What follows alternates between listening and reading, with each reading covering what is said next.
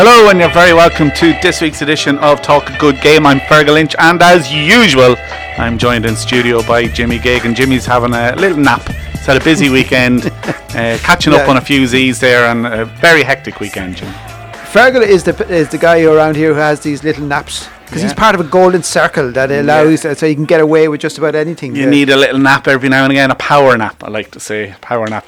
You'd need them after the last couple of days or last couple of weeks, Jimmy. It's been fairly hectic. It's good to be doing these things. It's a sign of progression, a sign that me GAA, for one anyway, is on the up when we're previewing Christy Ring Cup finals, we're previewing Leinster Senior Football finals, Leinster Junior finals, ladies are winning Leinster Intermediate semi-finals. We're at the closing stages of the league for the clubs as well, remarkably. In mid-June, the league group stages or the league stages of the league, the AFLs are over, and we're down to the finals of those. So it's been hectic, Jimmy. Hectic is the word, Fergal. I don't think we even mentioned the 8 primary schools finals that were on Saturday as well. We can mention those 8 primary school finals. Look, hectic is the word, and it's what a weekend coming up, Fergal. We have on Saturday we have the Ring Cup, Christy Ring Cup. Christy Ring Cup. Yes, the Christy Ring Cup. And, follow instructions. Look, that's going to be a big day as well. But look, the main focus has to be, though, for most GA followers, I'd say, in the county. I'd say it's fair to say now. I might take a bit of flack here from the hurling fraternity. Your hurling boys won't like that. But it is the football, Fergal. Like, you know, how many Meath supporters do you think will go up? Well, I suppose if we're gauging the level of importance by the attendance that will be there, then yes, the football is more important. But I think the Christy Ring Cup is just as important for hurling community and for the hurling people in Meath, because technically it is an All-Ireland competition. Technically we are in the final. It too is on the stage, the biggest stage of them all in Croker Park. I think there was only 2,500 at the ones in 2016. And as I tweeted out earlier on today, those 2 games in 2016 were the best atmosphere at any games I've ever been at. They were unbelievable. Now, I wasn't working at them. I was working at them, but I was sitting in the Hogan stand rather than up in the press box, sitting behind the dugout. And it was just the noise that 2,500-3,000 people made in Croker Park when you're in close proximity to them. They were phenomenal days. And you would like to think that maybe we could repeat those days on Saturday, because for a lot of people in this county who live, breathe, die, eat, sleep and shite hurling, we'll call it, the Christy Ring Cup is where it's at on Saturday. Christy Ring Cup, it certainly is. And look, I was talking to Nick Fitzgerald in the lead up to the game, as we were going to play a clip from that in a little while. But he's not taking any chances. He was talking about absolutely preparing for it as best he can, and he knows this is a great chance for the county to win the Christy Ring Cup. The second time, the one he ever won it once before, of course, that year, 2016. No, when they won it twice that year. Well, yes. Shall we go into all that again? No. Let's leave it there. Look, rather than waiting a little while, we have probably close to an hour's worth of interviews for today's podcast. So I'm sure people would rather listen to the interviews than listen to us rabble on. So we'll jump straight into Nick Fitzgerald's interview, the interview you did with Nick last week in Trim GA at the media night.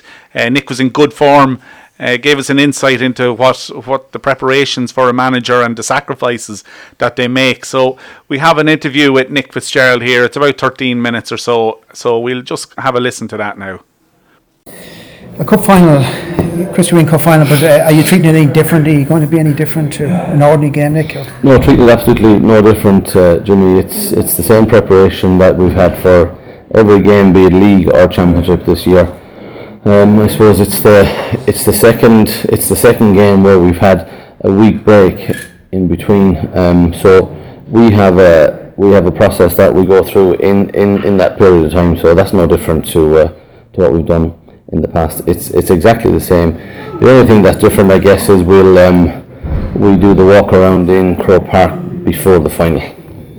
Right. Okay. Yeah. That's a day before maybe or something, is it? No. It's actually this coming Sunday that we go up to have a wander around the dressing rooms and the surroundings, and the players get to see. Those who haven't seen it before will we'll get to see what the surroundings are and what to expect on match day when we arrive there. How do you think important that is, like that whole thing of?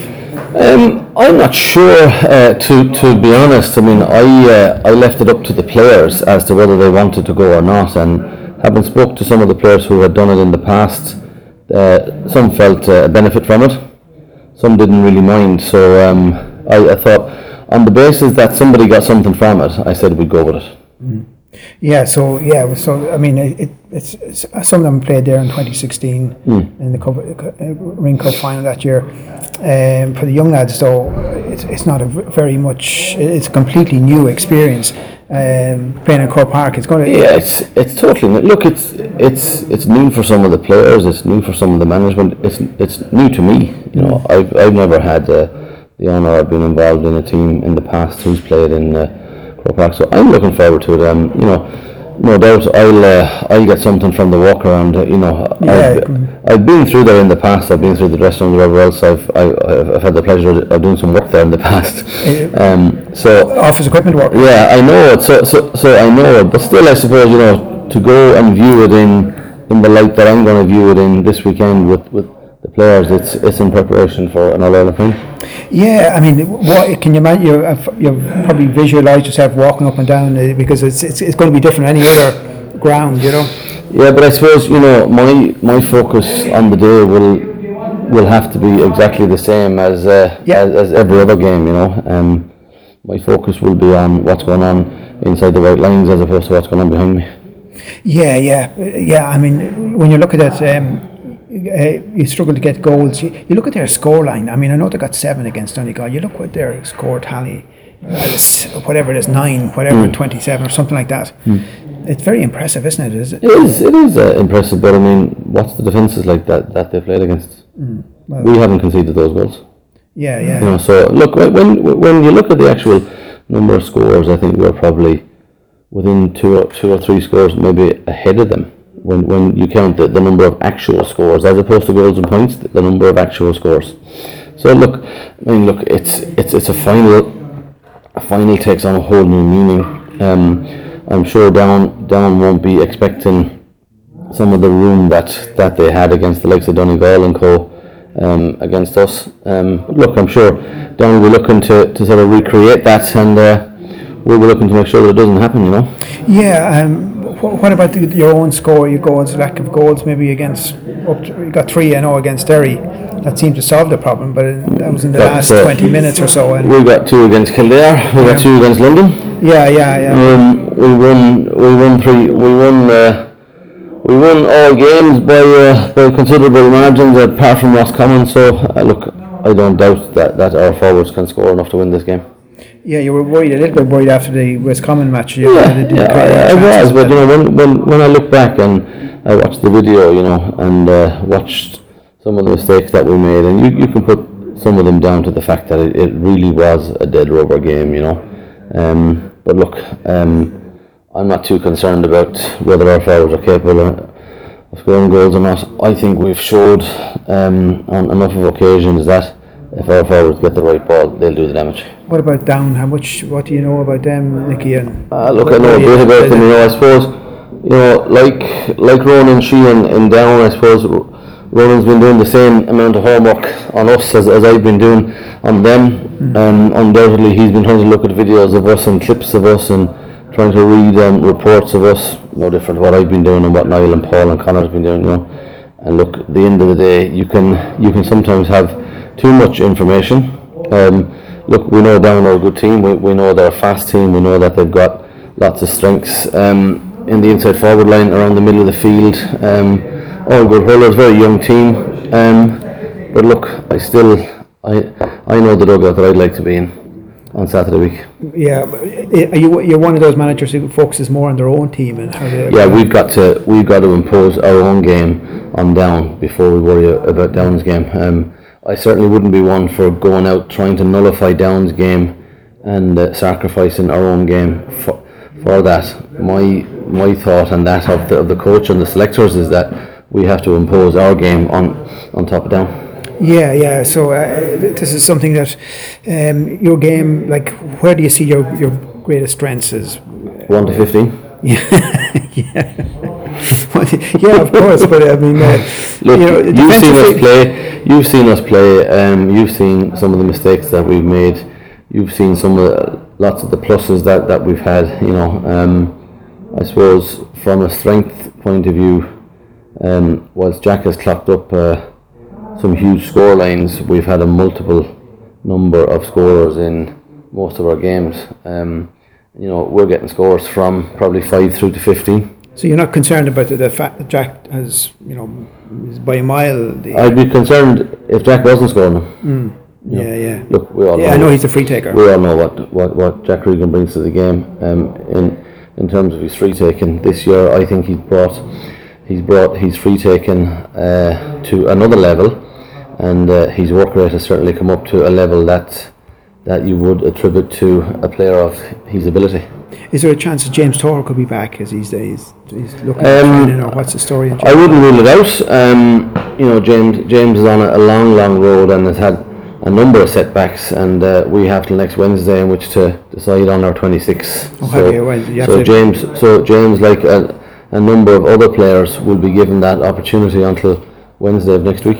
So next Tuesday night will be a difficult night for you, maybe, because you're going to have to tell guys you have 26. You can only pick 26. Yeah. So you have to pick out the 10 guys.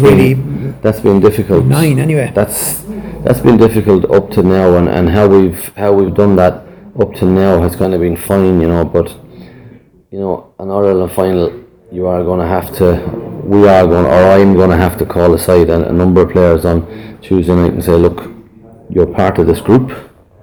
You may not appear on the main page, but you will appear on a page. The bottom line is they won't be involved. Bottom line is that they won't be involved, but it is difficult. It's not something that I'm looking forward to. It's probably the biggest negative. It's probably the only negative in terms of what I have to do for the next 2 weeks. Yeah, is having to tell those 9 or 10 players who have been with us since November that they won't be involved on they've trained every night and very difficult. Yeah, I'd say so. Yeah, it's like telling a soccer manager telling a young fella that his apprenticeship is over or something. Yeah. But what do you do? That's the hard and fast rules of the game, and I suppose some players will know probably that they're not going well enough to be in that 26. Others will believe they're going well enough to be in the 26. Others will believe that they're going well enough to be in the 15. So you've got you've got the expectation of those who believe they should be in the 15, those who believe they should be in the 26. And look. There's no difficult characters there. There's nobody on that panel that's going to start screaming and shouting because they're not in the 26. We would have emphasised all year long that the importance of every player on our panel, and the players themselves during certain parts of training in the league and the championship would have spoke up when teams are named and said that the people outside of the 26 are just as important in this panel. Yeah, but it is a difficult task that's coming down the road. Yeah, as you said, the least appealing aspect of getting to the final for you. And but I'll do that personally with each one of the players. I won't just name 26 players and park it there and let players sort of find out how they're going to record. But every one of our players will travel with us. The 35. Every one of them will travel with us. Right. Okay. Yeah. Well, you'll bring them aside individually and tell them.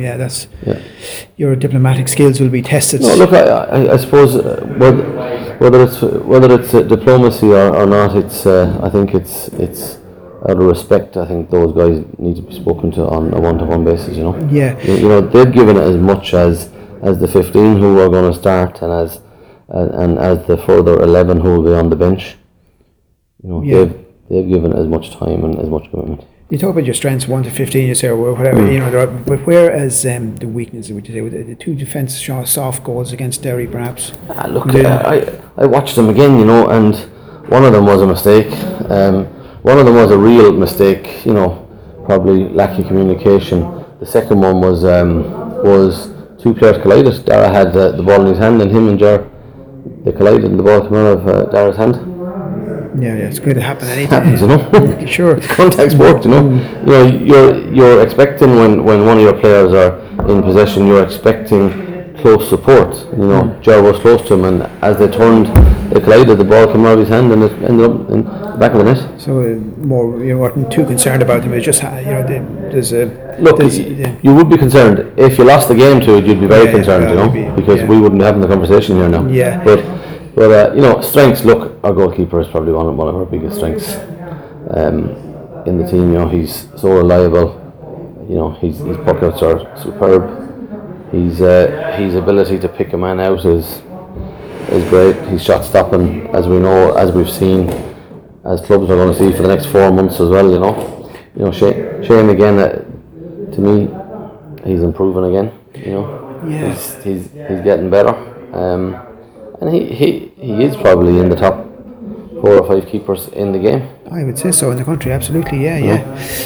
Just in terms, like you run a business, office supplies, isn't it? Office fit out, yeah. Office fit out. But next week you'll be preoccupied totally, will you, by this? I'm actually taking most of next week after me. Yeah. I'm gonna.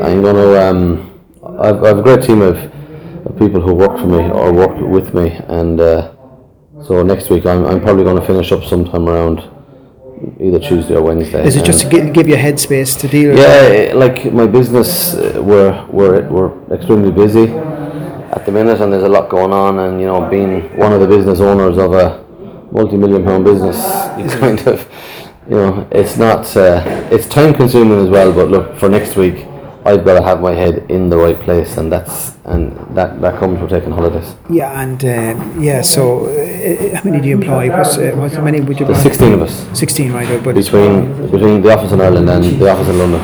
Right, and what's the name of the company? IIS Space. II Space. IIS Space. Okay. So it'll be focused on the hurling, tactics, strategies, everything, all the logistics of it. Some of my staff would have you believe that my focus is on hurling first, and that secondary on my business. Maybe, yeah. How do you balance that? Must be definitely in this couple of weeks, my focus will only be in one place, and my colleagues in my business will look after the other side. So as you can hear there, Jimmy, Nick makes a huge big sacrifice in work. He basically is taking this week off work to and he concentrate solely on the game. He runs a very successful company, but look, he spends every waking hour, I'd say, you know, either talking about work or sort of the hurling, preparing for the hurling, because you know, inter-county manager, we might look at the Christy Ring Cup level and think that there's not a great amount of commitment needed compared to sort of the top teams, the Kilkennys, the Tipperaries, the Corks, but Limericks. I would say that Nick Fitzgerald spends as much time preparing his team and thinking about strategy and so on than another manager, the Sheehy or I think all managers Cody, I think every manager will say that they're put in as just as much hard work as your Jim Gavins and your Anthony Cunninghams and your Davy Fitzgeralds and all these people put in that a lot of all intercounty managers put in a huge amount of work. Nick is also chairman of Kildalkey as well, the Kildalkey hurling and a director of, as you said, of a hugely successful company. So I mean, how he manages everything is amazing. But he's he's from Waterford, but he's a very passionate hurling man, and he bringing a team up to Crow Park. You can't underestimate how important it is to people like Nick Fitzgerald. TJ Riley did it some years ago. Another great hurling man from this county. Did it as well. So they had a great setup there as well. But it's going to, hopefully, as you say, the atmosphere is going to be great on Saturday. One of the players looking forward to the game, again, we'll jump straight back into another interview. Captain Sean Geraghty has had a tough time of it with injuries earlier on in the year. I think he explained to you in this interview how serious that injury was. His spleen. He had a spleen injury and a kind of an innocuous enough sort of a knock in a challenge match against Derry. Correct, I believe. Abbottstown, So we're just having a listen to the chat that you had with Meath hurling captain Sean Geraghty. I suppose we played there in 16, as you mentioned. I suppose so that initial fear factor that that you might have it being your first game. We'll be hoping that a lot of lads kind of have that's gone for a lot of lads. But look, it still is, as many times as you play there, it's still a different type of pitch. It's in a different stadium that it still will get used to. But I think you just notice that in the warm-up, maybe the first 5-10 minutes, but after that the game kind of just takes its natural flow, and that's really when I would have, just from my own experience of it, that after 5 or 10 minutes you just settle down into your job and you settle into the game. You kind of forget about where you're playing, so to speak. You just focus on your job on the day. It's the same as any other field, is it? I suppose, look, there is a sense of pageantry to the whole occasion with the bus coming around the stadium and stuff like that. It's probably the build-up more so than the actual game itself. It's 70 minutes with 30 lads running around after a small white ball and trying to stick it over the bar in the net. So it's probably the build-up more so that you do realise that probably this is different lads than what we've experienced before. But we'll be kind of just focusing on what our build up and keeping to our own routine. I'd imagine the lads will be doing nothing different as regards warm-ups or build-ups. It'll all be the same. Yeah, what do you work at? Or a student, are you? No, I'm a primary school teacher. I'm a primary school teacher back in Old Castle there. Brilliant, yeah. So I was in Dublin there for a couple of years, so it's nice to be home. So you'll have plenty of, I suppose next week you're working next week. You will be working. Working next week. To keep your, it'll be impossible really to keep the thoughts away from playing a couple. Or will you be able to block them out? I suppose I'm 32 in my class this year, so I tell you, 32 10-year-olds, they fairly take your mind off and try to take care of them. To be honest, but look, even I see there's a few kids there in Castle. That's what we in the major hurling area. A few of them are already going up to the match and things like that. So it's great to see the buzz in a place like that. It might be an overly strong hurling area. It's great to see that people down there talking about the match. Old Castle, Ballinlough, down in Kilskeer. They're asking you about it, like. Which is nice to see, because the overall, I suppose, the growth of the game, we need the game being played in areas like that. Christy Ring, I only read it last night in his book. He said that the most distracting thing for any player is people, well-wishers coming up to you in the lead-up, the couple of days before a match, and sort of saying, I mean, they want to wish you well, but you probably prefer. Sometimes it can be. It is. It can be. Like, I suppose we all kind of our own routines, and I personally just like to kind of switch off myself. I have a few things I like to do myself before a game, and but I suppose the well wishers they mean well, but you're giving them the answer, thanks very much, but you're staying focused on your job. It's part and parcel of it. Look at when you're trying to grow the game and generate support, it has to be done as well. But to be fair, like, I'd have a good nucleus of my family at home and the club mates at home that they know kind of not to be overly, I suppose, chatting about the match to try to find something else, whether it be a club game or something like that. We kind of switch off from maybe the actual game itself. But what's your routine, and what's your routine? My own routine itself, I try might get to get a bit of active work, get a bit of stretching in, some foam rolling in. I usually do a bit of ball work, just maybe do it about 15-20 minutes. Ball roll, and I might just kind of write down a few notes before the night before, the day before the game, kind of just reinforcing the job that I need to do in the process, and what my role is within the team, and maybe just a few words to say to the lads just before we take the field. And it's just it's kind of done. I've worked on it. It's worked well so far this year, so I kind of am that type of player. I like to have a routine and just kind of. No banging the table, so is it more just what? Just say. It just carrying call you make to them. Look, you kind of have to judge the mood in the dressing room itself. Like, you kind of have to, sometimes if we're a bit flash, you might kind of just have to G the boys up a bit. But to be fair, some great leaders within the squad that kind of we can kind of sense it ourselves, and we can kind of lift it in the warm up, and then just before we go out is more so just relaying the key messages that we would have spoke about in team meetings prior to the match, just reinforcing them principles, and again just breaking it down that we're playing the match, we're not playing the occasion, we're just playing the match, and sticking to what has got us which is what passing find the next man, find your man. Exactly, yeah. If you're just working hard, making sure we're bringing a huge level of intensity, that we're moving the ball quick from an offensive point of view, getting the ball into a full forward line, and then we don't have it, we're working really hard to get it back, we're keeping the free counts down, all the stuff that we're in control of. So they just relaying the messages to the boys just before we kind of hit the field. What about the injury there? There's been injury there. When was that? When did you pick up that? January 20th. This year, was it? This year, yeah. So, how was we played Derry in the challenge match, actually up in Abbottstown, Well, it's fine now. Everything's good. It was just kind of one of them freak injuries. Like even the belt itself, like it was extremely kind of just an accidental type of blow. Like I've got worse belts playing. Somewhere here. It's just below. It's just in behind your ribs there. The ribs sort of slightly protected, but they're not fully protected by the ribs. But it was just kind of down the ball and kind of going to get banged to the side. I felt grand. I played on. There was about 20 minutes left.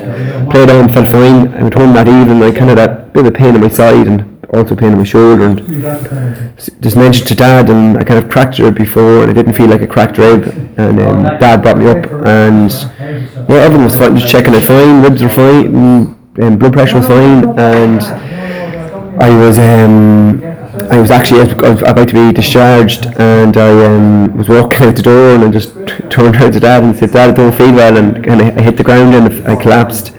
And then from there onwards, they kind of realised there was something probably further amiss, and I went down for a CT scan. And once the scan had showed up that I had ruptured my spleen, grade 5, basically split in two. There was just a small little bit at the end that was still attached to it. So I was rushed up to the matter then, and from then onwards, they managed not to have to operate and have it removed. They managed the spleen kind of knits back together, so it knitted back together after plenty of rest. So you were lucky, I suppose, because you're only 26. 26, okay. So you're young. The fact that you were that age and so on obviously helped and so on. Oh, it did. Usually with grade 5, there actually no case study, because if it's grade 4 or 5, you have it removed out of the time because your body can cope without it, but it requires a course of antibiotics for the rest of your life. So obviously I didn't want that happening.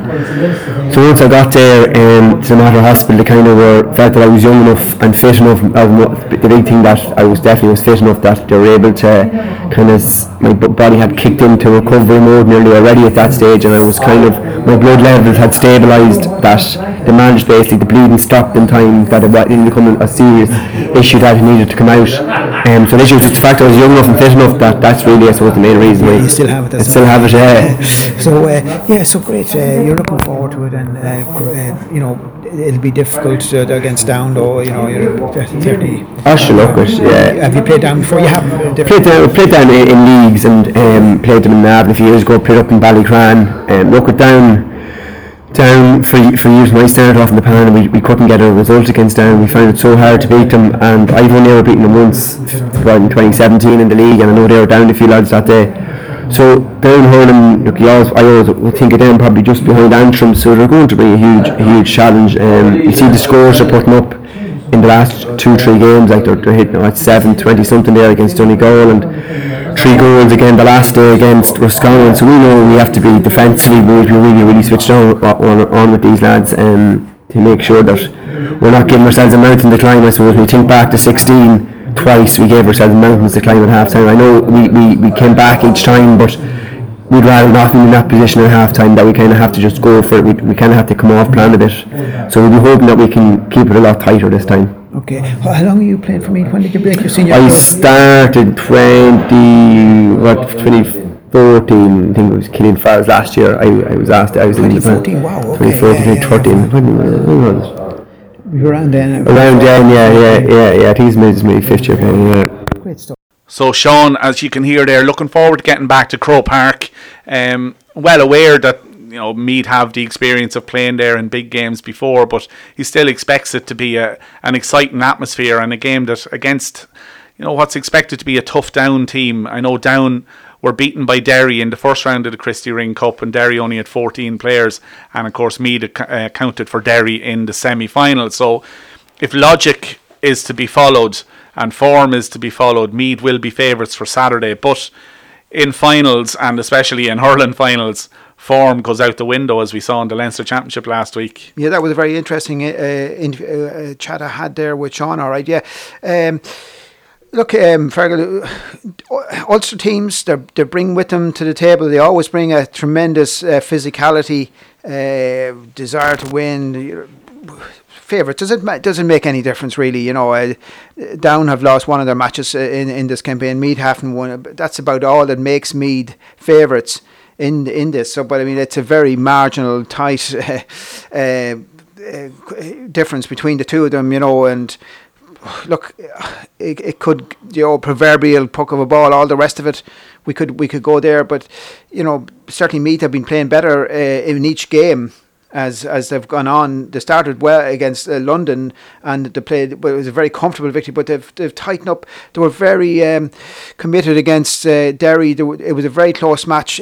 But in the closing stages, Meath found that extra gear, and that's something that Nick would be very encouraged about, and his management team. Another man looking forward to the game as well on Saturday is fullback Darragh Kelly. Darragh has really burst onto the Meath hurling scene. I know he was involved with Dublin at underage level, but he's very much a Ratoath club man now, and his colours are very firmly nailed to the mast. His colours are green and gold now, and he's really looking forward to the game in Croke Park on Saturday. While you were chatting to Nick and Sean at Trim last Wednesday night, I caught up with Darragh and had a quick word with him. I was just said to Nick there earlier on, it's great to be doing these type of interviews and press nights. It means that something is happening in Meath hurling.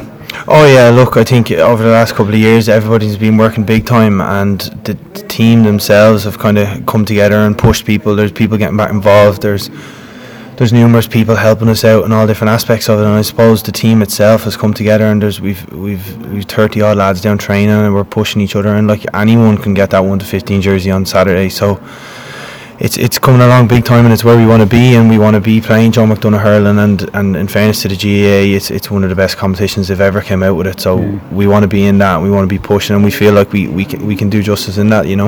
Everybody remembers the excitement around 2016 when Meath were in the Ring Cup final before, and there's that buzz again. Even though there might be that disappointment of dropping out of Joe McDonagh, there's the realisation that this team is good enough to win it again, and it's great to be competing for silverware. Oh yeah, big time. There's an awful lot of lads there still involved in that team, and I think the disappointment of our Joe McDonagh campaign last year really kind of sat with us, and that's one thing we kind of set out at the start of the year, is make sure that we win this Christy ring, get back into Joe McDonagh, get back where we want to be playing, and ultimately, we'll see where we can go after that. But the Joe McDonagh is just a great competition, and we want to make sure we get the win on Saturday to be back where we think we should be. Well, that's it. Without looking too far ahead or assuming anything from Saturday, would you feel that this team or the squad as a whole are better prepared to contest in the competition like the Joe McDonagh maybe than they would have been 2 years ago when they first came into it? Yeah, I think so. I think with the number of lads, as I was saying, coming in, again, there's 30 odd lads there, and people around the county that could get that 1-15 jersey. So everybody's pushing themselves, and everybody wants to be involved, which is great. Like I suppose years back, it was a case of dragging together a team where everybody's pushing themselves this year, and we've 2-3 players for every single position, and like whoever gets that jersey has to make sure they grab it and keep it. And how did you find the campaign? It was fairly comprehensive wins over London and Kildare, and then I suppose the Roscommon game was a bit of a non-event really, in terms of both teams had already qualified, and having to get yourselves back up for last week was an impressive performance to score 323. Yeah, it was good. Like we took each game at each time. We didn't look too far ahead of ourselves. We wanted to take each game as it came, and we set ourselves a little ladder, and it was one game first, second game third, second, and then we just kind of pushed on. I suppose we've seen it all. We've seen the northern style of hurling that Derry play, and Down will be similar enough. They like to play the kind of the football style hurling where they bring the ball around the middle, they work it well. They don't really take much pot shots, and they love getting goals. And Down's strongest point all year has been their goal threat. So we have to make sure we cut that out fairly early on Saturday. Just from your own personal point of view, Dan, you're part of a Ratoath setup that has really climbed that ladder that you spoke about a few minutes ago fairly rapidly. It's hurling in Ratoath has really become nearly a number one sport down there, isn't it? Yeah, well, I can't be saying that. I can't be counting on that. But look, no, it's going great. Both codes. I suppose the youth in Ratoath has just been phenomenal. Like every player is under the age of 30 on our team, I think, on both codes. So look, we won intermediate 2-3 years ago, and we want to make sure that we're stepping a ladder. I think we were quarter final 2 years ago, semi final last year, so we want to get to that next step this year and make sure we get to a final. And I think we've a good representation in here this year. We've 6 lads in. We've a good couple with the footballers as well, so it's just a balancing game. But hopefully we can take it home this year. You were coming from a Dublin setup as well at underage level, weren't you playing underage at Dublin? And how do you find then the difference in the structures? I know there was a time there where Meath and Dublin hurling was very level, and then Dublin hurling took off again. What do you see has been the difference in structures, or why would that have happened? Oh well, look, I suppose like everybody kind of says the money, the sponsors, the everything, but like the pool of players that Dublin have to select from is madness, and like that's down to nothing. That's just down to geography of Dublin being the most populated area in the country, like, you know. So look, we have what we have out here, and we've been dealing with it. And again, this year and even last year, like the lads pushing each other. There's numerous players coming in, and there's 2-3 players for every single position, and that it's great. Like, you know, it's not a given now that you have that jersey. You have to work for it, no matter who you are, and that's what it is, and that's why we are where we are. And would you suggest that Meath might be even punching above their weight in terms of what is there 16 or is it no? There's 12 senior clubs. And to have such an abundance of quality players, would you reckon Meath might be punching above their weight at this level? Yeah, big time. But like, you know, like Meath would be a predominantly football county, you know. So we're trying to climb that step to be where we are on the same level as the footballers, and it's tough in a way, but like it is what it is. We have to deal with what it is, and the players that are coming in, it's brilliant to see, like, you know, and the growth in the coming up in the underage is brilliant as well. Like, even I know my own club, we have 2-3 teams at every single age coming up, and there's lads pushing it, so it's brilliant. Look, best of luck on Saturday, and hopefully we'll get to enjoy the celebrations like we did before. Thanks a million. So it's all systems go, Jimmy, towards the Christy Ring Cup final. Everybody is eagerly looking ahead to it.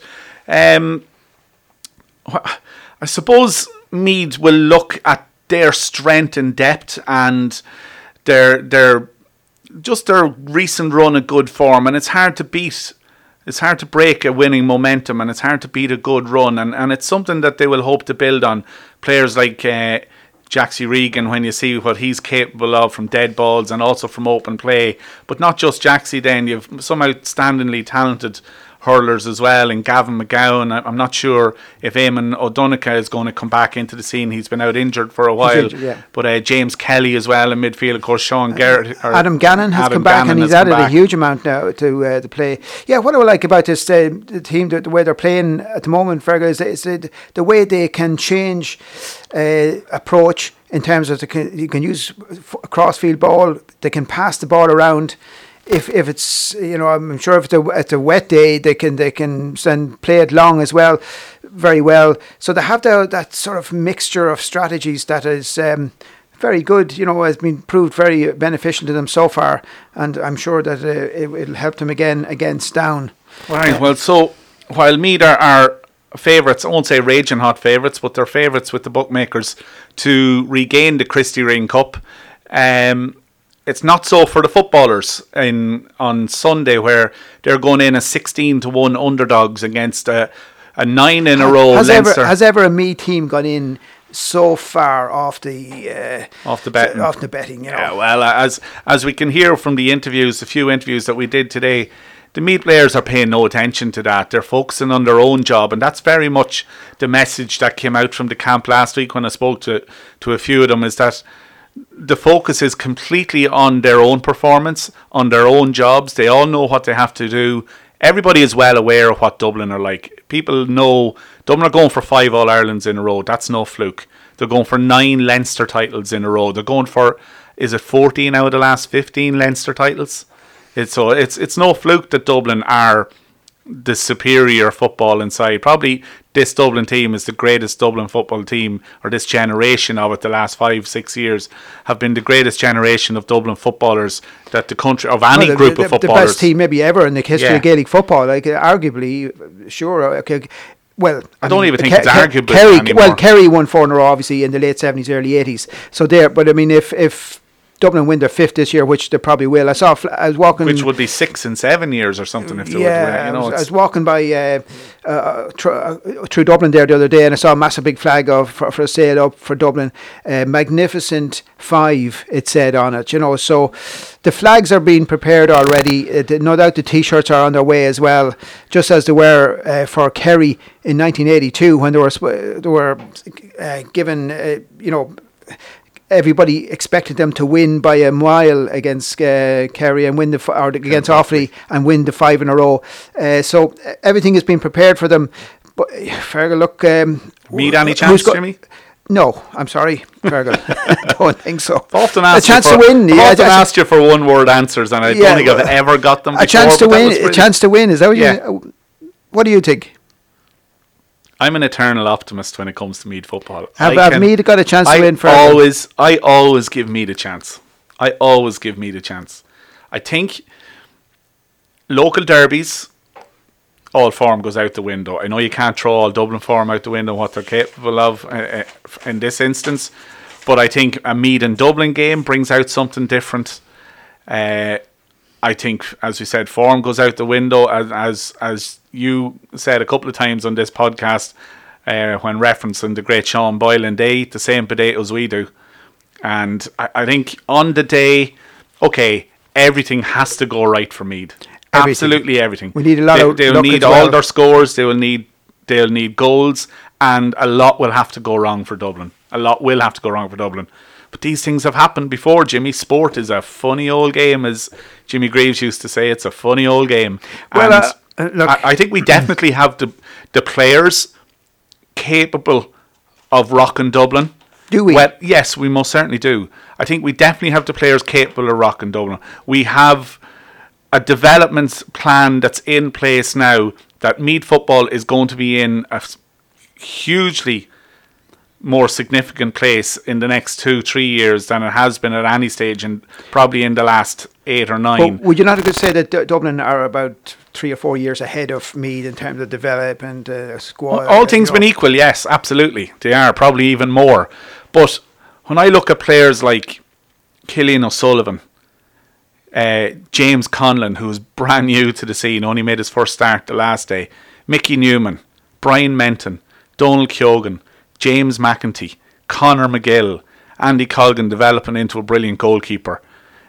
Shane McEntee, what a transformation he's had in the last couple of years. Unbelievable footballers, outstandingly talented players that are only, I know Keoghan and Menton are probably a few more years down the line, but that are only 2-3 years into their real serious development as inter-county footballers. If things click on Sunday, I think... I don't want to sound foolish and say, Meath are going to win, because people will latch onto it straight away and say, that gobshite thinks Meath are going to win. Obviously, Dublin are 33-1 or 50-1 on favourites for a reason, and Meath are 16-1 outsiders, and there's a 12-point spread in the handicap.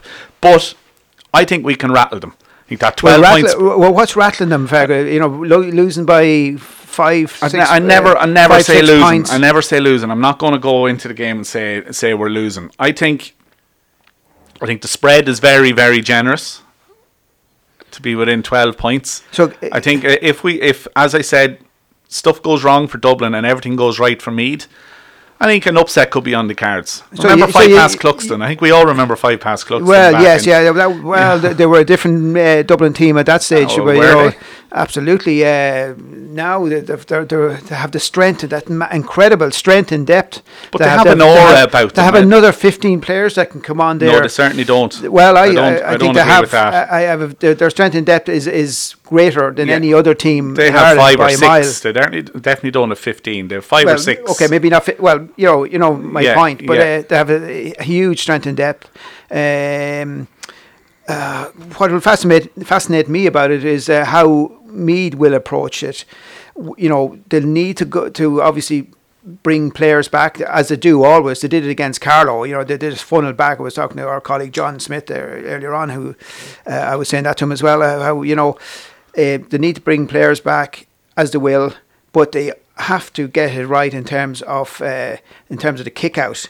Will the condensed midfield, if they lose How are they going to counteract the Dublin kick-out? That's another question, and they'll have to be able to break very quickly. Now, great thing about this Meath team is that they are probably in the best conditioned, best trained, best prepared Meath team ever, you might say.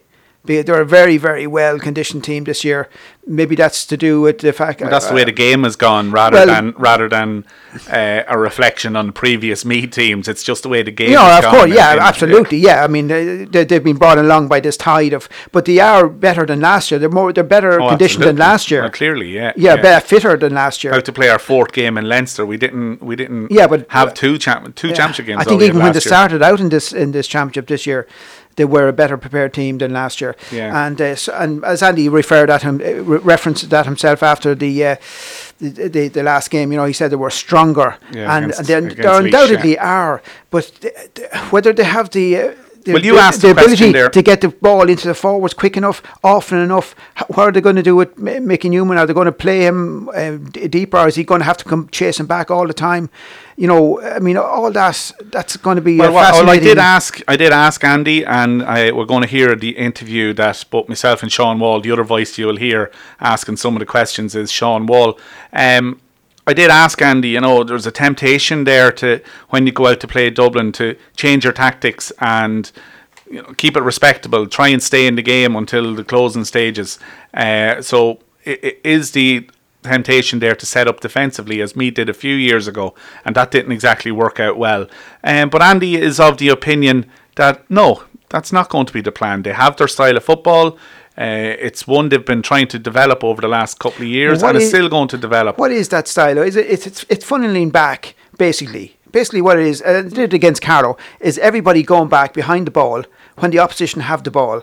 And I spoke about that myself too. I know you're going to play Andy now very shortly, but I spoke about that Killian O'Sullivan. And he was saying that it's not necessarily a game plan, it's just the way it happens, the way a game unfolds. Yeah, that's a different thing. That's not a game plan. It's not the game plan isn't get everybody behind the ball. No, but that's what happens. The game plan ends up tracking your player. So if you end up tracking your player back into your own half, invariably then you're going to end up behind the ball. But there is a plan there that when Meath do win a break, or create a turnover, win the ball back, then everything is done at pace. And we saw against Laois that when Meath move the ball at pace, when they attack a half-back line with runners off the shoulder, an overlapping ball and plenty of pace, they can punish any defence. And that Dublin full-back line, I don't care what anybody says, can be got at. Well, they can be got at, but mostly I think from the high ball. They've been proven time and again vulnerable to that. Yeah. But we don't play the high ball now very often. Very rarely. I have a 12-minute chat here, as I said, with Andy McEntee, and you'll also hear from Finian Muratgh, one of the selectors and one of the probably legends of Meath GAA as well. From back in the 80s, who's a selector, of course, with Andy this year. So Finno is in on this interview as well, where we also talk about the spirit of Meath football and following in the history of those giants of men that went before in the 80s and the 90s. So we'll just have a listen to this interview now. Look, 5 in a row, realistically, has nothing to do with us. It's something that everybody else is talking about a different team. Our approach is that we want to go out and we want to put up the best performance we can possibly put up on the day, and that's all we can think about. What other people are doing is outside of our control. So mostly you're really concerned about your own team. You're not taking a lot of. No, it's about. Obviously we have to take count of Dublin, but. The important thing for us is that we create the proper environment for the fellas to perform to the best, and that's our job, and that's what we have to do over the next week and a half. And would you say that after getting promotion to Division 1 and winning 3 games already in the Leinster Championship, that there's a little bit of pressure off that would be to an advantage going in on Sunday week? I suppose, yeah, you could say that. There's pressure every time you go out. Every time you put on a Meath jersey, you put pressure on yourself to perform. I suppose expectation levels going into the 3 previous games were different than they are going into the game on Sunday week. So that in itself might change what people perceive to be pressure. Would there be any idea in your head to go out, as Meath teams have in the past, and set up defensively, in the recent past against Dublin, set up defensively against them and try and, this idea of staying in the game until the last 10 minutes and then seeing where that takes you? Or is it we have our own game plan and we stick to that? Look, I think we've tried to develop a way of playing over the last 3 years, and maybe it's making a little bit of progress. I think every year we're unlikely to change it for one particular game. I think again it's how we perform and how we play that's really going to concern us. So you really need one more massive performance to achieve your goal of Super 8's football, be that next Sunday or whatever comes after that. Sure. Regardless, I'm saying this to someone. Next Sunday won't determine whether this year was a success or not for us. It's not going to be the turning point. We have one game to play and one game to win to get into the Super 8s. If that's not next Sunday, well then the safety net has been removed, and we're still in a position where we need one win to get into the Super 8s. Do you take hope and heart then when you look at the performances that you produced against Donegal and seeing what Donegal have done so far in the championship? And I see in some quarters they're now ranked as the number 2 team in the country, just after Dublin. So do you take heart? Do you look at those 2 games and say, what, on any given Sunday is Robert De Niro? Yeah, sure. Yeah, it's true. Yeah. Well, I suppose it does stack up. The fact that we put up 2 good performances against Donegal, and they're now rated so highly after a very good performance themselves last weekend. But again, we can look at elsewhere. We can look at Donegal, and we can look at Dublin, and we can look at everybody else. Our concern is what we can do, and that's the only thing that's under our control, really. Yeah. And then just in terms of it being the local derby and the old enemy and the whole lot, and very close to enemy lines up there in Dunboyne and sure. involved in Ashbourne and with Ballyboden as well. What does this mean for you if you can remove yourself as a manager and as a Meath manager, but leaving on your former Meath player's hat? And I suppose Finno as well would have an opinion on what it was like to play against Dublin and what it means to Meath to play against Dublin. There's always it's been different. It is different, yeah, and there's always been a healthy. Do you say healthy respect or healthy disrespect? I'm not too sure. Healthy respect. There's a healthy respect, certainly for anybody. I think of myself and Finno's era and before for Dublin, because ultimately they're what you measure yourself against. So having said that, what we've done and what we've experienced is really in the past. It's part of Meath folklore. It's part of what fellas are growing up on, and it's up to this crowd, to the next generation, to create the same respect, I suppose, and the same sort of rivalry that everybody would like to see. But it's that folklore and that legend that really drives the Meath spirit, isn't it? It's men like Martin O'Connell's and your Colin O'Rourke's and your Jack Quinn's and Paddy O'Brien's and men, great men that have gone before that have created the Meath spirit that sometimes rises to the top, and you would like to think that could be. Yeah, I think that's part of our history, and a huge part of our history, and I'd like to think that it's performances and men and values that they had, that will drive this current generation. But it's up to this current generation to go out and create their own sort of history, and as I say, it's our job to try and facilitate that the best way we can. And do you think they're capable of that over the next couple of years? They put it up to Dublin like as it was back in the 80s and early 90s? Yeah, I think they are. I think the standard of young lad coming through over the last couple of years, the underage, under 17s and 18s, under 20s over the last 5 or 6 years have been very, very good. And they've been very competitive. They've been competitive against the likes of Dublin, against Kildare and Leinster, and I think that can only bode well for the future. And I think the fact that we've done so well this year will encourage other lads who maybe thinking maybe this is not for me and maybe I won't. It might encourage them to think otherwise and stay home for the summer. The kids that are in college stay home for the summer and commit to a county team. And I think that can only be good. And and I always said it's easier for a successful team to stay successful simply because the carrot is there. When if you're successful, you seem to get all that's going, and it's easy for the kids to commit to that, and it's easy for the kids to commit to a successful team rather than a non-successful way to say, actually, we're going to be better here, and what's the point? And that's just the way it is. So the more successful we can be, the better chance we have of lads committing to it down the year in the next couple of years. Because over the last couple of years, the underage teams have been very, very good, very, very competitive, and that's what you need. And please God, all them lads will come in over the next couple of years and push it on again. Would you say what's coming down the line is better than when Meath made the breakthrough when back in 1986?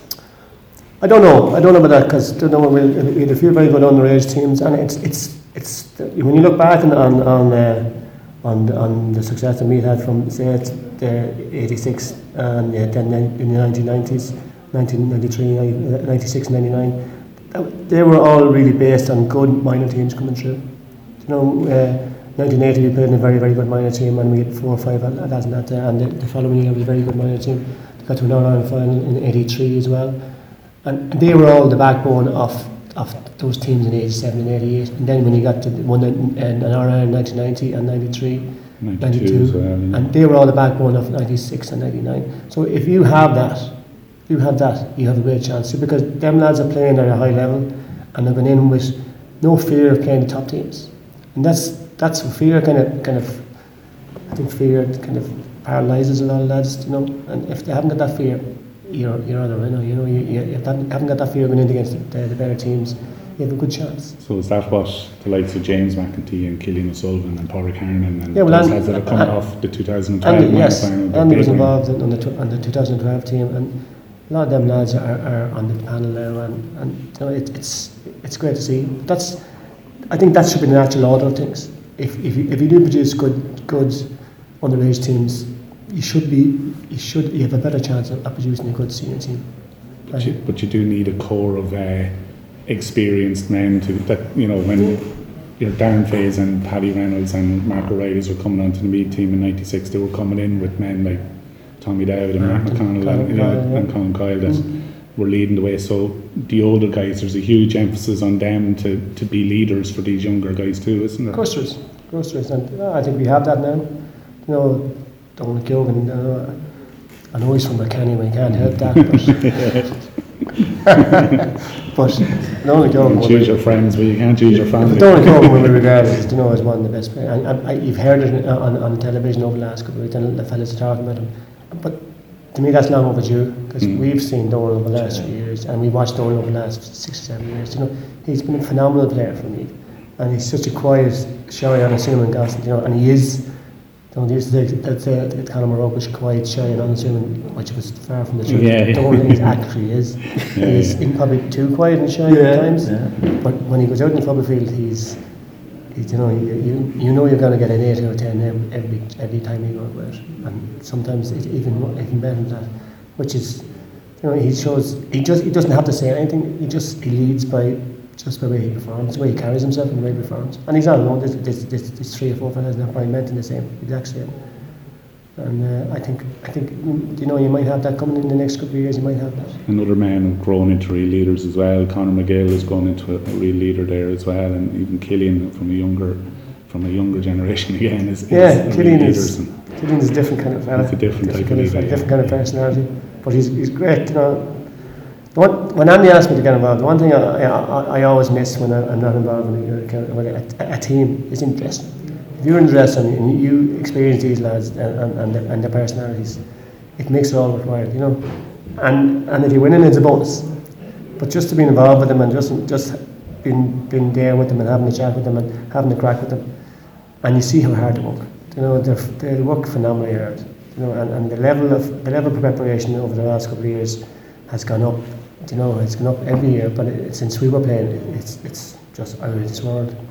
And you just admire the level that they're at. You know how they get to that level, and it's fantastic to see them and getting a little bit of reward. Getting the Leinster final is just a reward that most teams deserve. Some of them don't get it, but I think they deserve the reward of getting in the Leinster final.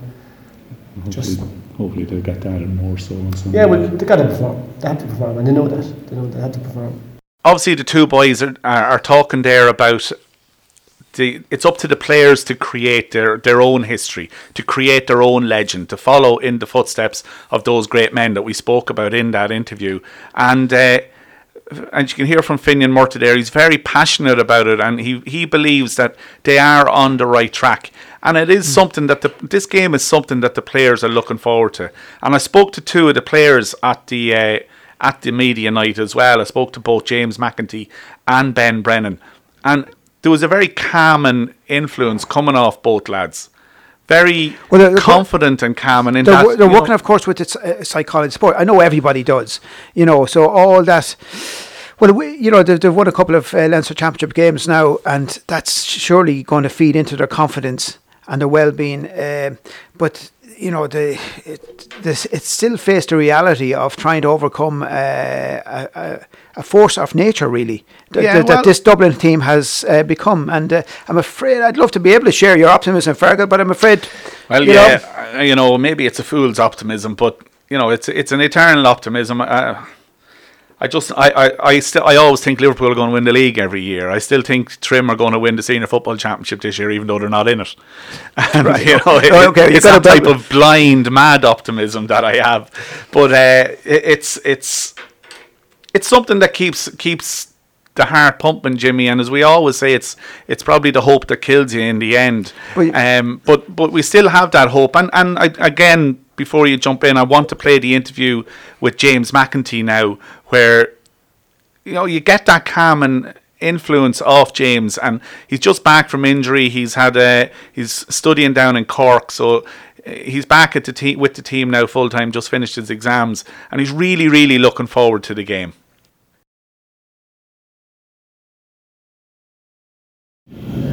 When you say she's going to college, you're back in college yourself. The travelling up and down from Cork has it been difficult, or what has it been like? Yeah, well, actually I finished exams there a couple of weeks ago, so I am back home in Meath for the summer. So it's made my life an awful lot easier. Yeah, it was tricky because this year I was very busy with the college, and then obviously coming home on a Friday and then back down to Cork on a Sunday. That was kind of my routine, and then do my bit of training during the week down there. Like we had the college football, which kind of kept me going throughout the year. So it was just tricky, kind of balancing everything, like between the exams, study, the travel, and the football. But yeah, it's ideal now for the summer that I only have the one focus. So yeah. So when you got back then, when you were getting back up and the league football was up and running, were you finding it difficult to get into the flow with the rest of the team, or was it just still coming natural? I suppose I would have been. I would have missed a couple of trainings during the week, but because I was there every weekend, and like this group is certainly management's been here for 3 years, and I've been here for a few years as well, so I kind of have a fair idea of what's going on and the kind of buzz around the team. So no, I didn't really find that kind of disrupted things too much. Were you injured early on in the start of the league? I got an injury halfway through the league. It was in the Sigerson semi-final against Galway, I think. So that came at a bad time. Obviously, I missed the Sigerson final, which was annoying now. But and then missed a couple of league games, but made it back for the last couple then. But yeah, it wasn't really that bad an injury. It was only a couple of weeks. It's just bad timing, really. But now I've been fine since, thank God. And then looking ahead, I suppose the aims at the targets at the beginning of the year, of course, were promotion to Division 1, and I suppose the remaining target now is the Super 8s. Yeah. Going into a Leinster final against Dublin is a fairly daunting experience. It would be for any team. How do you approach the Leinster final? Look, yeah, like obviously Super 8s is a target of ours, but we're not going to look past this Sunday. Like, we're just going out there, try do everything to perform to our best and see where that takes us. It doesn't, like, the fact is that we just have to win one more game to get to the Super 8. So be it this weekend, or if this weekend doesn't go to plan, then the following game we can get to the Super 8. So but we'll start this Sunday, just with trying to do our best and see how it goes. Do you look at the 2 games against Donegal as the yardstick and say, look, if we can get to this level of performance plus another 10%, that you're capable of rattling Dublin? Yeah, look, I don't think we've really referenced it to Dublin, but we certainly, I think the couple of games against Donegal, like you see, they're obviously flying at the minute, and they're like, I thought we played pretty well against them up in Ballybuffet and in the league final. Probably some of our best football throughout the league, so we'd kind of use it as a yardstick, as you say, to kind of showing what we're capable of when we play well, and we're just hoping to kind of take the best of those couple of performances and maybe a bit more and try bring it to this weekend. Other Meath teams have gone out in 2014 and other times against Dublin with probably a negative sort of attitude, a damage limitation sort of approach, which didn't really work out. Is that an idea that could be in the mind of, well, if we go damage limitation, it could turn out worse than anybody might think? No, I to be honest, I think we'll just be kind of sticking to what we've been doing the last while, and just trying to bring that to Sunday. I don't think we'll try to do a huge amount different. Just try to do it better, if you know what I mean. And that's just kind of the focus at the minute. And after the Laois game, there was a little bit of, and it was great to win a Leinster semi-final by 11 points, but there was a little bit of negativity from some sections of people, the way they were talking, that it wasn't a high-level performance. But how did you feel after that game? It was a good win. It was a good win. Andy actually said when he came out and spoke to us that, he when he came back into the dressing room, everybody seemed a little bit low after it. Yeah, I think just because there was just spells of the game that were below par. Like obviously the result was comfortable. Not that it was convincing in the end. Maybe a bit flattering, but I think it was just because we've set high standards for ourselves, and there was periods of the game that weren't great. Like, so we'll be looking to improve on a good bit from that game. But there's plenty of learning points from it, so which isn't a bad way going into Sunday. You will need to have to improve an awful lot to put up to Dublin on Sunday from what you have played up to now. Look, they're the best opposition we've played so far in the Leinster Championship, so we'll just be looking to improve. We're just taking each game as it comes and just trying to be better than the last day. So probably have to be a good bit better than the last day, but that's the focus. Have you identified any weaknesses in the Dublin game? Are there any weaknesses in the Dublin game? And or if there aren't, how do you go about trying to create some? I'm not too sure. Look, they're a great side, there aren't too many weaknesses there, but we'll just, again, I know I'm kind of harping on, but it's just kind of coming back to ourselves and doing what we do well and what works for us. We won't be getting too preoccupied in the opposition. We'll just be focusing on ourselves and trying to get the best out of ourselves. That's kind of the way we're going about the game. Is the most important thing then to come out of the game and be prepared for the next round, be that next round a Super 8 or be it a qualifier? You have to come out of Sunday really with a positive frame of mind. Regardless what happens on Sunday, you can't dwell on it, and the next game might be 2 or 3 weeks, so you kind of have to refocus the mind then after. But we're not, while we know what the plan is afterwards, we're not thinking about it too much. Sunday's is what's on our minds, and yeah, we'll take it one step as it comes. Yeah. A lot of teams, when they come up against Dublin, they don't do themselves justice. Would that be do you think some teams might be overawed when they meet Dublin, or maybe it's something else, like Dublin are that good, or are they overawed a bit when they come out against Dublin? Potentially, yeah, but look, we haven't played, like, this kind of group of players hasn't played them yet, so I don't know what.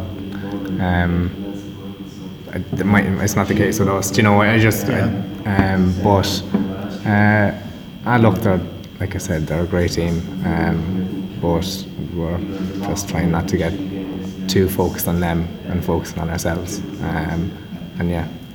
And then when you say you're focused on yourselves, then you must be delighted with the way other players have come up and stepped up to the challenge of filling in. So even when you were out injured and somebody else come in and got your place, were you fretting then, it's going to be difficult to get back in here? Yeah, maybe a bit, but sure, that's healthy, that's kind of been, we've had a good year, and that's been a huge part of it, like the lads stepping in, the new lads, and making an impact and really staking a claim. Like Gab McCoy and Ronan Ryan have come into the backs, and they've been flying it, like, they're not looking out of place at all, like, so and it's great because if they're pushing, they're a good example for everyone else, and it just kind of drives healthy competition and gets the best out of everyone. So yeah, that's good. You've been, as you said, around the squad and around the place for a few years now. What's the mood like compared to other years? It seems to be a good group, and everybody seems very focused.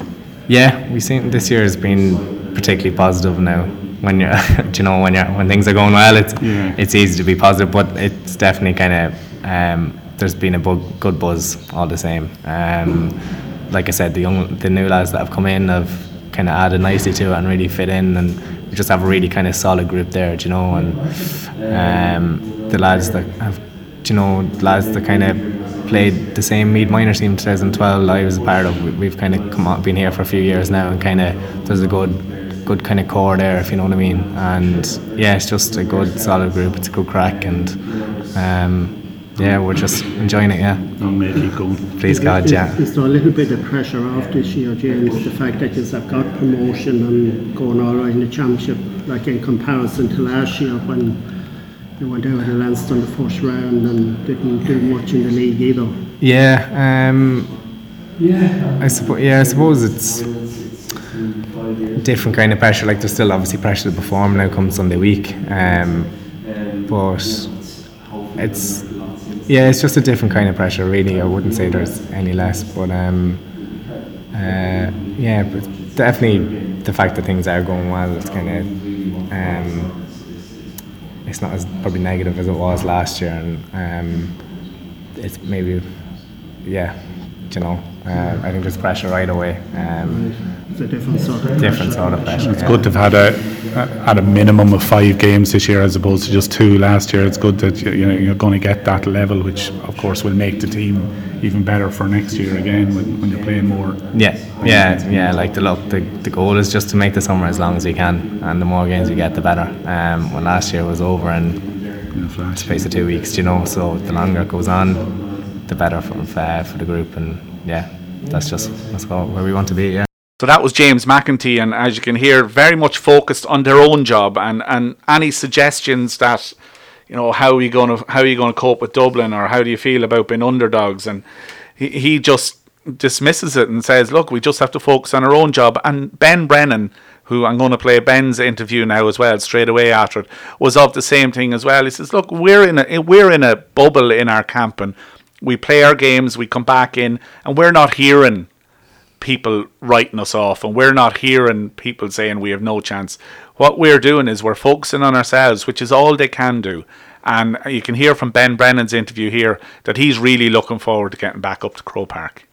When you look through the GAA throughout the history, it's Meath and Dublin is always a big rivalry. It always attracts a big crowd. It always attracts probably the best out of both teams, the most aggression out of both teams. There's, no matter how pally it might be outside of the game, once you cross that white line, there's always that bit of extra bite in it, which is something special something special to be part of. Yeah, so do you hope then that derby-like atmosphere, that kind of makes the form book go out the window, and that when it comes down to Sunday it's 15 against 15, and as in most derbies anything can happen? Yeah, well, that's all we're concentrating, I suppose, is ourselves and what we can control. We can't control the crowd, we can't control what they do, we just can control what we can do. So I suppose it'll probably be up to us to bring that bit of aggression or a bit of bite to it, like that we need to bring. The confidence is high, obviously, in the camp promotion from Division 1, and 3 games already in the Championship, which is one more than last year. So obviously it's things are improving. So it's obviously confidence is high heading into the game. Yeah. Look, or it should be anyway. Yeah, look, I suppose where we want to be at the start of the year, we set out, get to a Leinster final, get to Division 1. I suppose just all the hard work that's gone in since last year and the disappointment of last year, it's really pushed us on and focused the mind, I suppose, on you have to be at 100% at this level. There's no, dropping off at any time. You can't afford it. If you're not at your A game, you can be beat. I suppose just look at our first game. We were probably favourites to go win that day. We probably weren't at 100% and we nearly lost it. It was just we scraped over the line, and I suppose that's hopefully our wake up call. Yeah, so that's what I said. Did that help focus the minds then for the Carlow and the Laois games then? Yeah. It wasn't what we set out, at the start, at the start of the Championship to perform, and a lot of lads were disappointed, including myself, were disappointed of what we showed that day, especially home crowd, in Nav, and big crowd come out to see us, and we didn't perform to probably the standards we had set in the league. But it comes down to that thing again, Championship and League. Championship's a different kettle of fish, and you really have to up it for Championship. And I suppose that was our banana skin we probably just got away with, where last year we didn't get away with it when we went away to Longford. Yeah, I suppose you've gone into those 3 games as hot favourites. Now the shoe's on the other foot. How does it affect the mindset in the camp or people when basically everybody is writing off Meath? How does that affect? I know you say, well, we can't control that and we can only focus on ourselves, but niggling in the back of the head, is there anything saying, what are we doing here? Not really, no.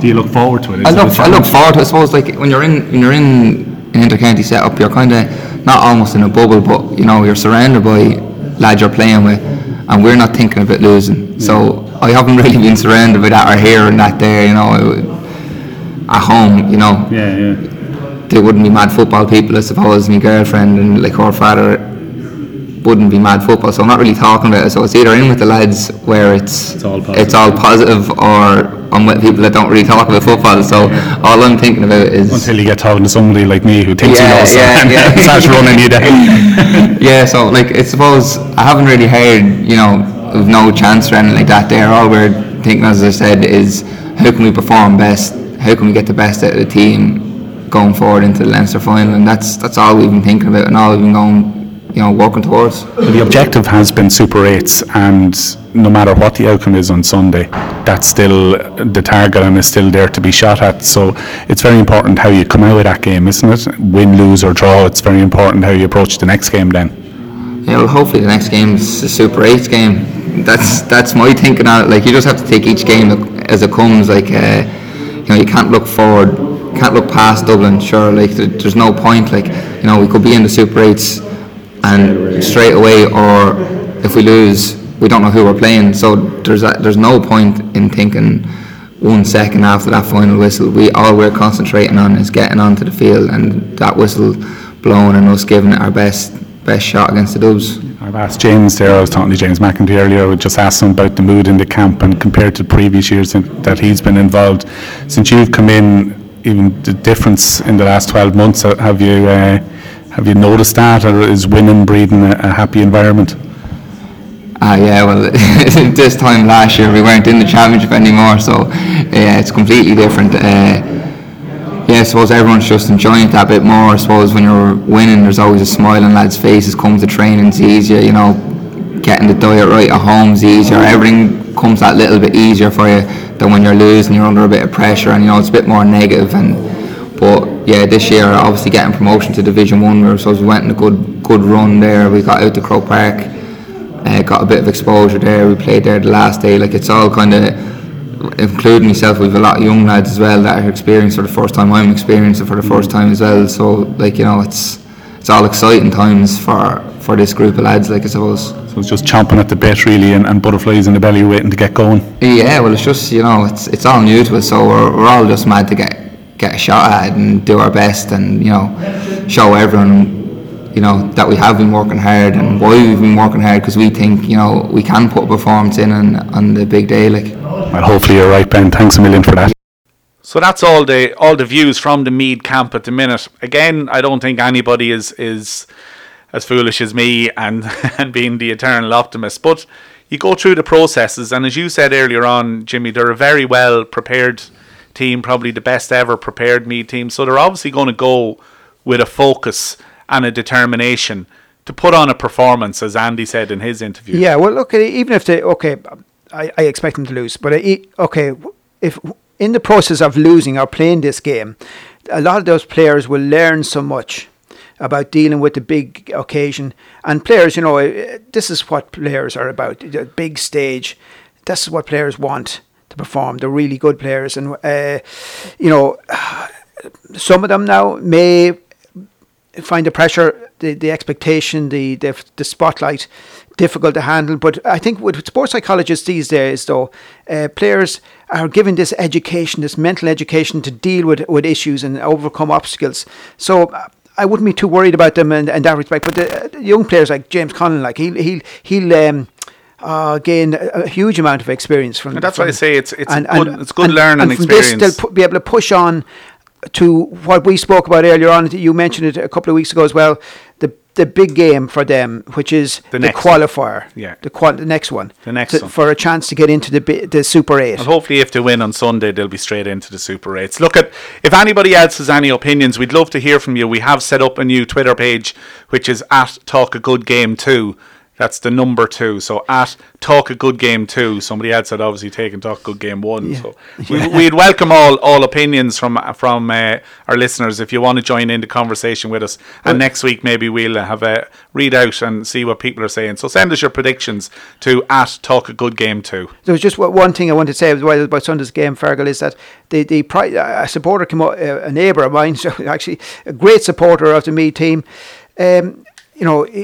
She's talking about how you know, the cost of bringing a family up to Croke Park. Now she was saying as far as her information, now the tickets could be €40 and €35. 35 are they? Yeah, okay. Well, she was saying she was told they were 40, but she's thinking of bringing up her 2 kids. Her husband is maybe it's €35. Maybe it is 40, and it could be 35 with the $5 off if you buy it early online. Possibly something like that. Yeah. You might have to pay at the gate, 40 at the gate. She was thinking of bringing up her 2 kids. Her husband is going to Meath supporter as well. They're thinking twice about it now, Fergal, because you're talking about €200 maybe when you're talking about something to eat, and it's an expensive day out. And if you're going to be a proper Meath GA supporter, you're going to go to Croke Park on Saturday as well, which I think could be 20 quid in for the Christy Ring Cup. You know, if you're to do the same, so you could be looking at the GA have an issue they have to address about this. You're looking at 300 quid to bring your family to 2 games over the weekend. You get a week in Bella Medina for that, Jimmy. Bella Medina, where's that, Fergal? I don't know. That's in one of my mates has gone there. Sydney or somewhere like that. Is it over there? I wouldn't like to try and spell it. Right, okay. But I mentioned that to a Leinster Council official there some time ago. There actually before the last match. Yeah, you said this on the last podcast. Yeah, I did actually, and he pointed to Croke Park, the stadium all around us and Croke Park. You know, the fact that it needs to be, it has to be paid for, but unfortunately it's the parents and the kids that want to go and see their county teams play that are having to do this. You know, in this day and age, it's so many corporate events and so much big sponsorship and concerts been held in Croke Park. Surely the money that's taken in from all that could be used to subsidise tickets. That's why you'll probably only see, will there be even 40,000 in Croke Park on Sunday? I was saying to you on Sunday, I was asking you, how many Meath supporters do you think will travel? On 3,000-4,000 on maybe? Saturday, if you get 3,000 or 4,000 there for the game, for the 3 games, 6 teams involved. Okay, I don't expect a huge crowd to come over from Lancashire for the Laurie Marr Cup on Saturday, but You know, you've got 6 teams involved in the games in Croke Park on Saturday. It'll do well to be 5,000 there for the day. Ah, yeah, well, I think you have Meath and Kildare, which we can't ignore either, are in the Leinster Junior final before the Meath Dublin game. So Meath Juniors will be looking to exact a bit of revenge. Lost by 2 points to Kildare last year. Davy Nelson's He'll have his team well prepared this year, because I think he only took over there last year about 2 weeks before the championship started. Or so you have 2 Meath teams. You have a Kildare team which Jim Bulger kind of lambasted the team last week as one of the reasons. I don't know where he got this idea from. It was one of the reasons for the failing of Leinster Football Championship.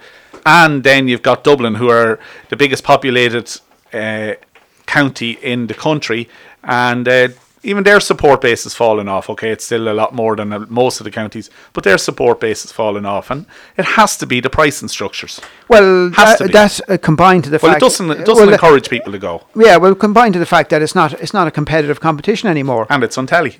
And so I tell you, nobody's going to. I mean, neutrals would be expecting this to be, trouncing.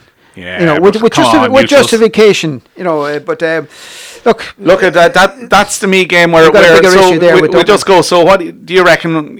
You're saying within the 12 points would be a good performance? I know, maybe not 12, but say 8 points. It'd certainly be good. Yeah, kills me about Dublin is you can perform really well against Dublin, and this is what they're good at. And I've said this to you before. You could be within 3-4 points of Dublin, which with 10 minutes to go, which would be a hell of a performance. It would. And you could still end up bet by 10 or 15 points. That's just what they do. Yeah, well, it's what they do. And they have that ability just to step up through the gears when needed.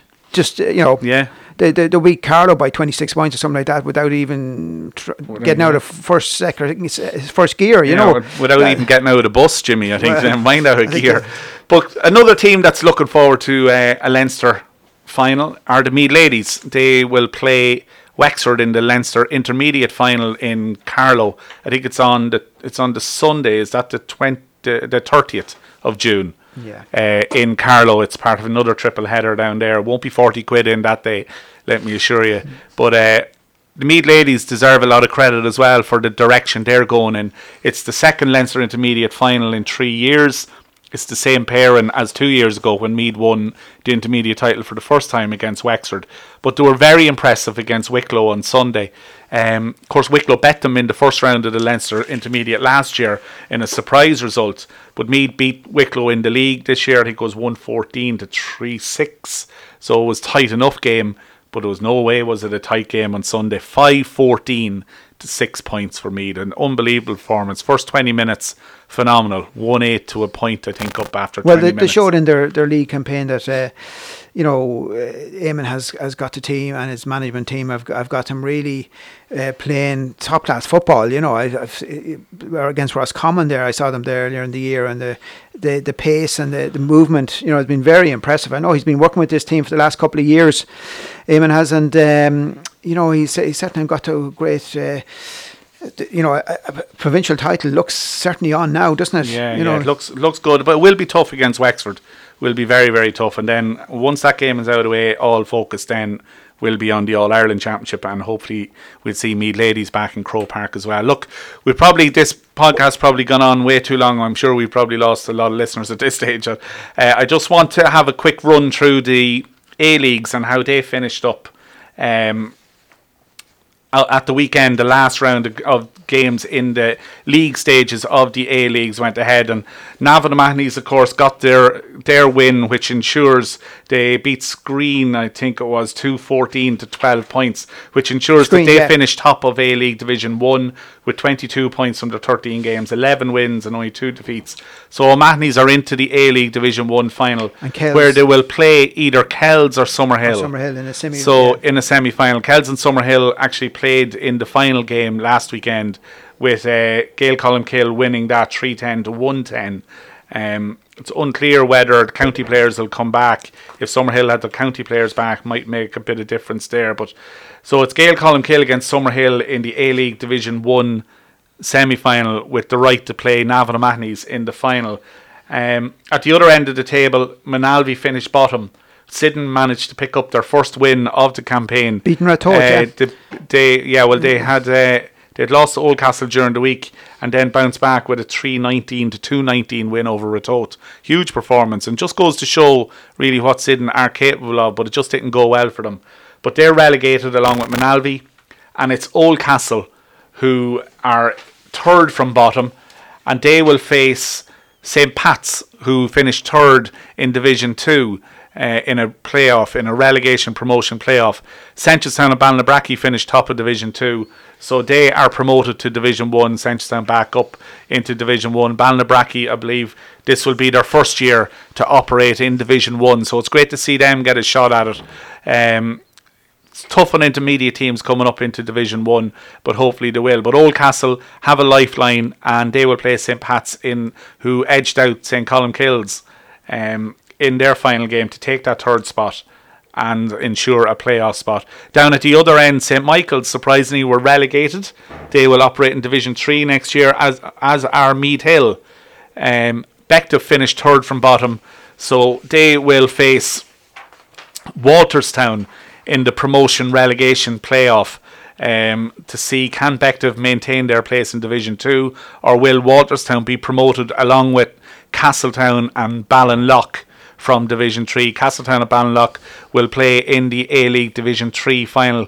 Castletown suffered their first defeat in all competitions at the weekend, losing surprisingly 4-13 to 2-9 to Ballinlough. With that win for Ballinlough ensured, they needed it more than Castletown. It ensured that they finish second and will contest the A-League Division 3 final. On the right, they're on the right path too. Yeah. But probably the most amazing story out of that Division 3 is that Longwood finished bottom with 4 points. Senior Football Championship club Longwood relegated to Division 4 Has ever of the league. A senior club played in Division 4, I wonder? We were only asking that, and we don't think so. I don't think so. Probably but not. they're relegated, and Dunsany are relegated. As far as we're aware, there is a proviso here. I'm putting a big asterisk beside this one, Jimmy. There is a restructure of Division 4 next year with some reserve teams coming into Division 4A. So I'm not 100% sure what way relegation or what way teams are going to be allotted to Division 4A and Division 4B. But for Longwood to finish bottom of Division 3 and be relegated to Division 4 is very disappointing for them, who having won the intermediate championship last year. Of course, without Mickey Buck and Aaron Lynch, Owen Lynch. And there'd be huge losses, of course, but as a senior club you should have more resources than just two players to comfortably survive in a Division 3 with no respect to the other teams. Castletown, Ballinlough, Walterstown, Drumbarra, St Vincent's, St Ultans, Minolty, Beliver, Blackhall are down there, Kilmainham and Dunsany. Well, it just shows you what an achievement it was for Longwood to win that intermediate last year, and it gives hope for because nobody would have, to win just 2 games out of 11 in the league, very poor. Nobody would have given them a chance last year to win the intermediate. And the Division 4 final will be between Moyla, who won 9 of their 10 games, and Clanagale, who won 8 of their 10 games. So that's a big day out for both Moyla and Clanagale in football to be in their respective finals. I actually don't have the hurling details here with me. I meant to bring them down, but it's Kiltale and Kildalkey in the A Hurling League Division 1 final, and some might argue that could well be the Jubilee Cup final towards the end of the year as well. So plenty of big games coming up, Jimmy. Plenty to talk about and plenty for the listeners to listen to on today's Talk a Good Game. We hope you enjoyed the show, and as I said, if you want to pass any comment or want to send us any bit of information at all, just contact us on @TalkAGoodGame2. That's @TalkAGoodGame2, the number 2. And we'll talk to you next week. Jimmy, you happy enough? Yeah? Happy enough with all that? Anything you want to add? Yeah, look, we just have to live in hope. The hope that kills you, Fergal, you said. But the hope that kills, but it's the hope that sustains you. I'm going for a hat-trick this weekend. Come on, the hurlers, the junior footballers and the senior footballers. Of course, the Meath Camogie team played Dublin before we drift on. Very good performance against Dublin. Unfortunate in defeat, losing 12 points to 116 up in Coolock as well. Sorry for if I just drifting over or just flashing over this, but they played Clare on Saturday evening in Park Tulchin in the second round of the All-Ireland Senior Camogie Championship. So if you get back from Croke Park to Park Tulchin on Saturday evening, after the Christy Ring Cup. Get there, support the Meath Camogie team playing Clare in the All-Ireland Senior Camogie Championship. So I'm Fergal Lynch, that's been Jimmy Geoghegan, and we've been trying to talk a good game. Say ho!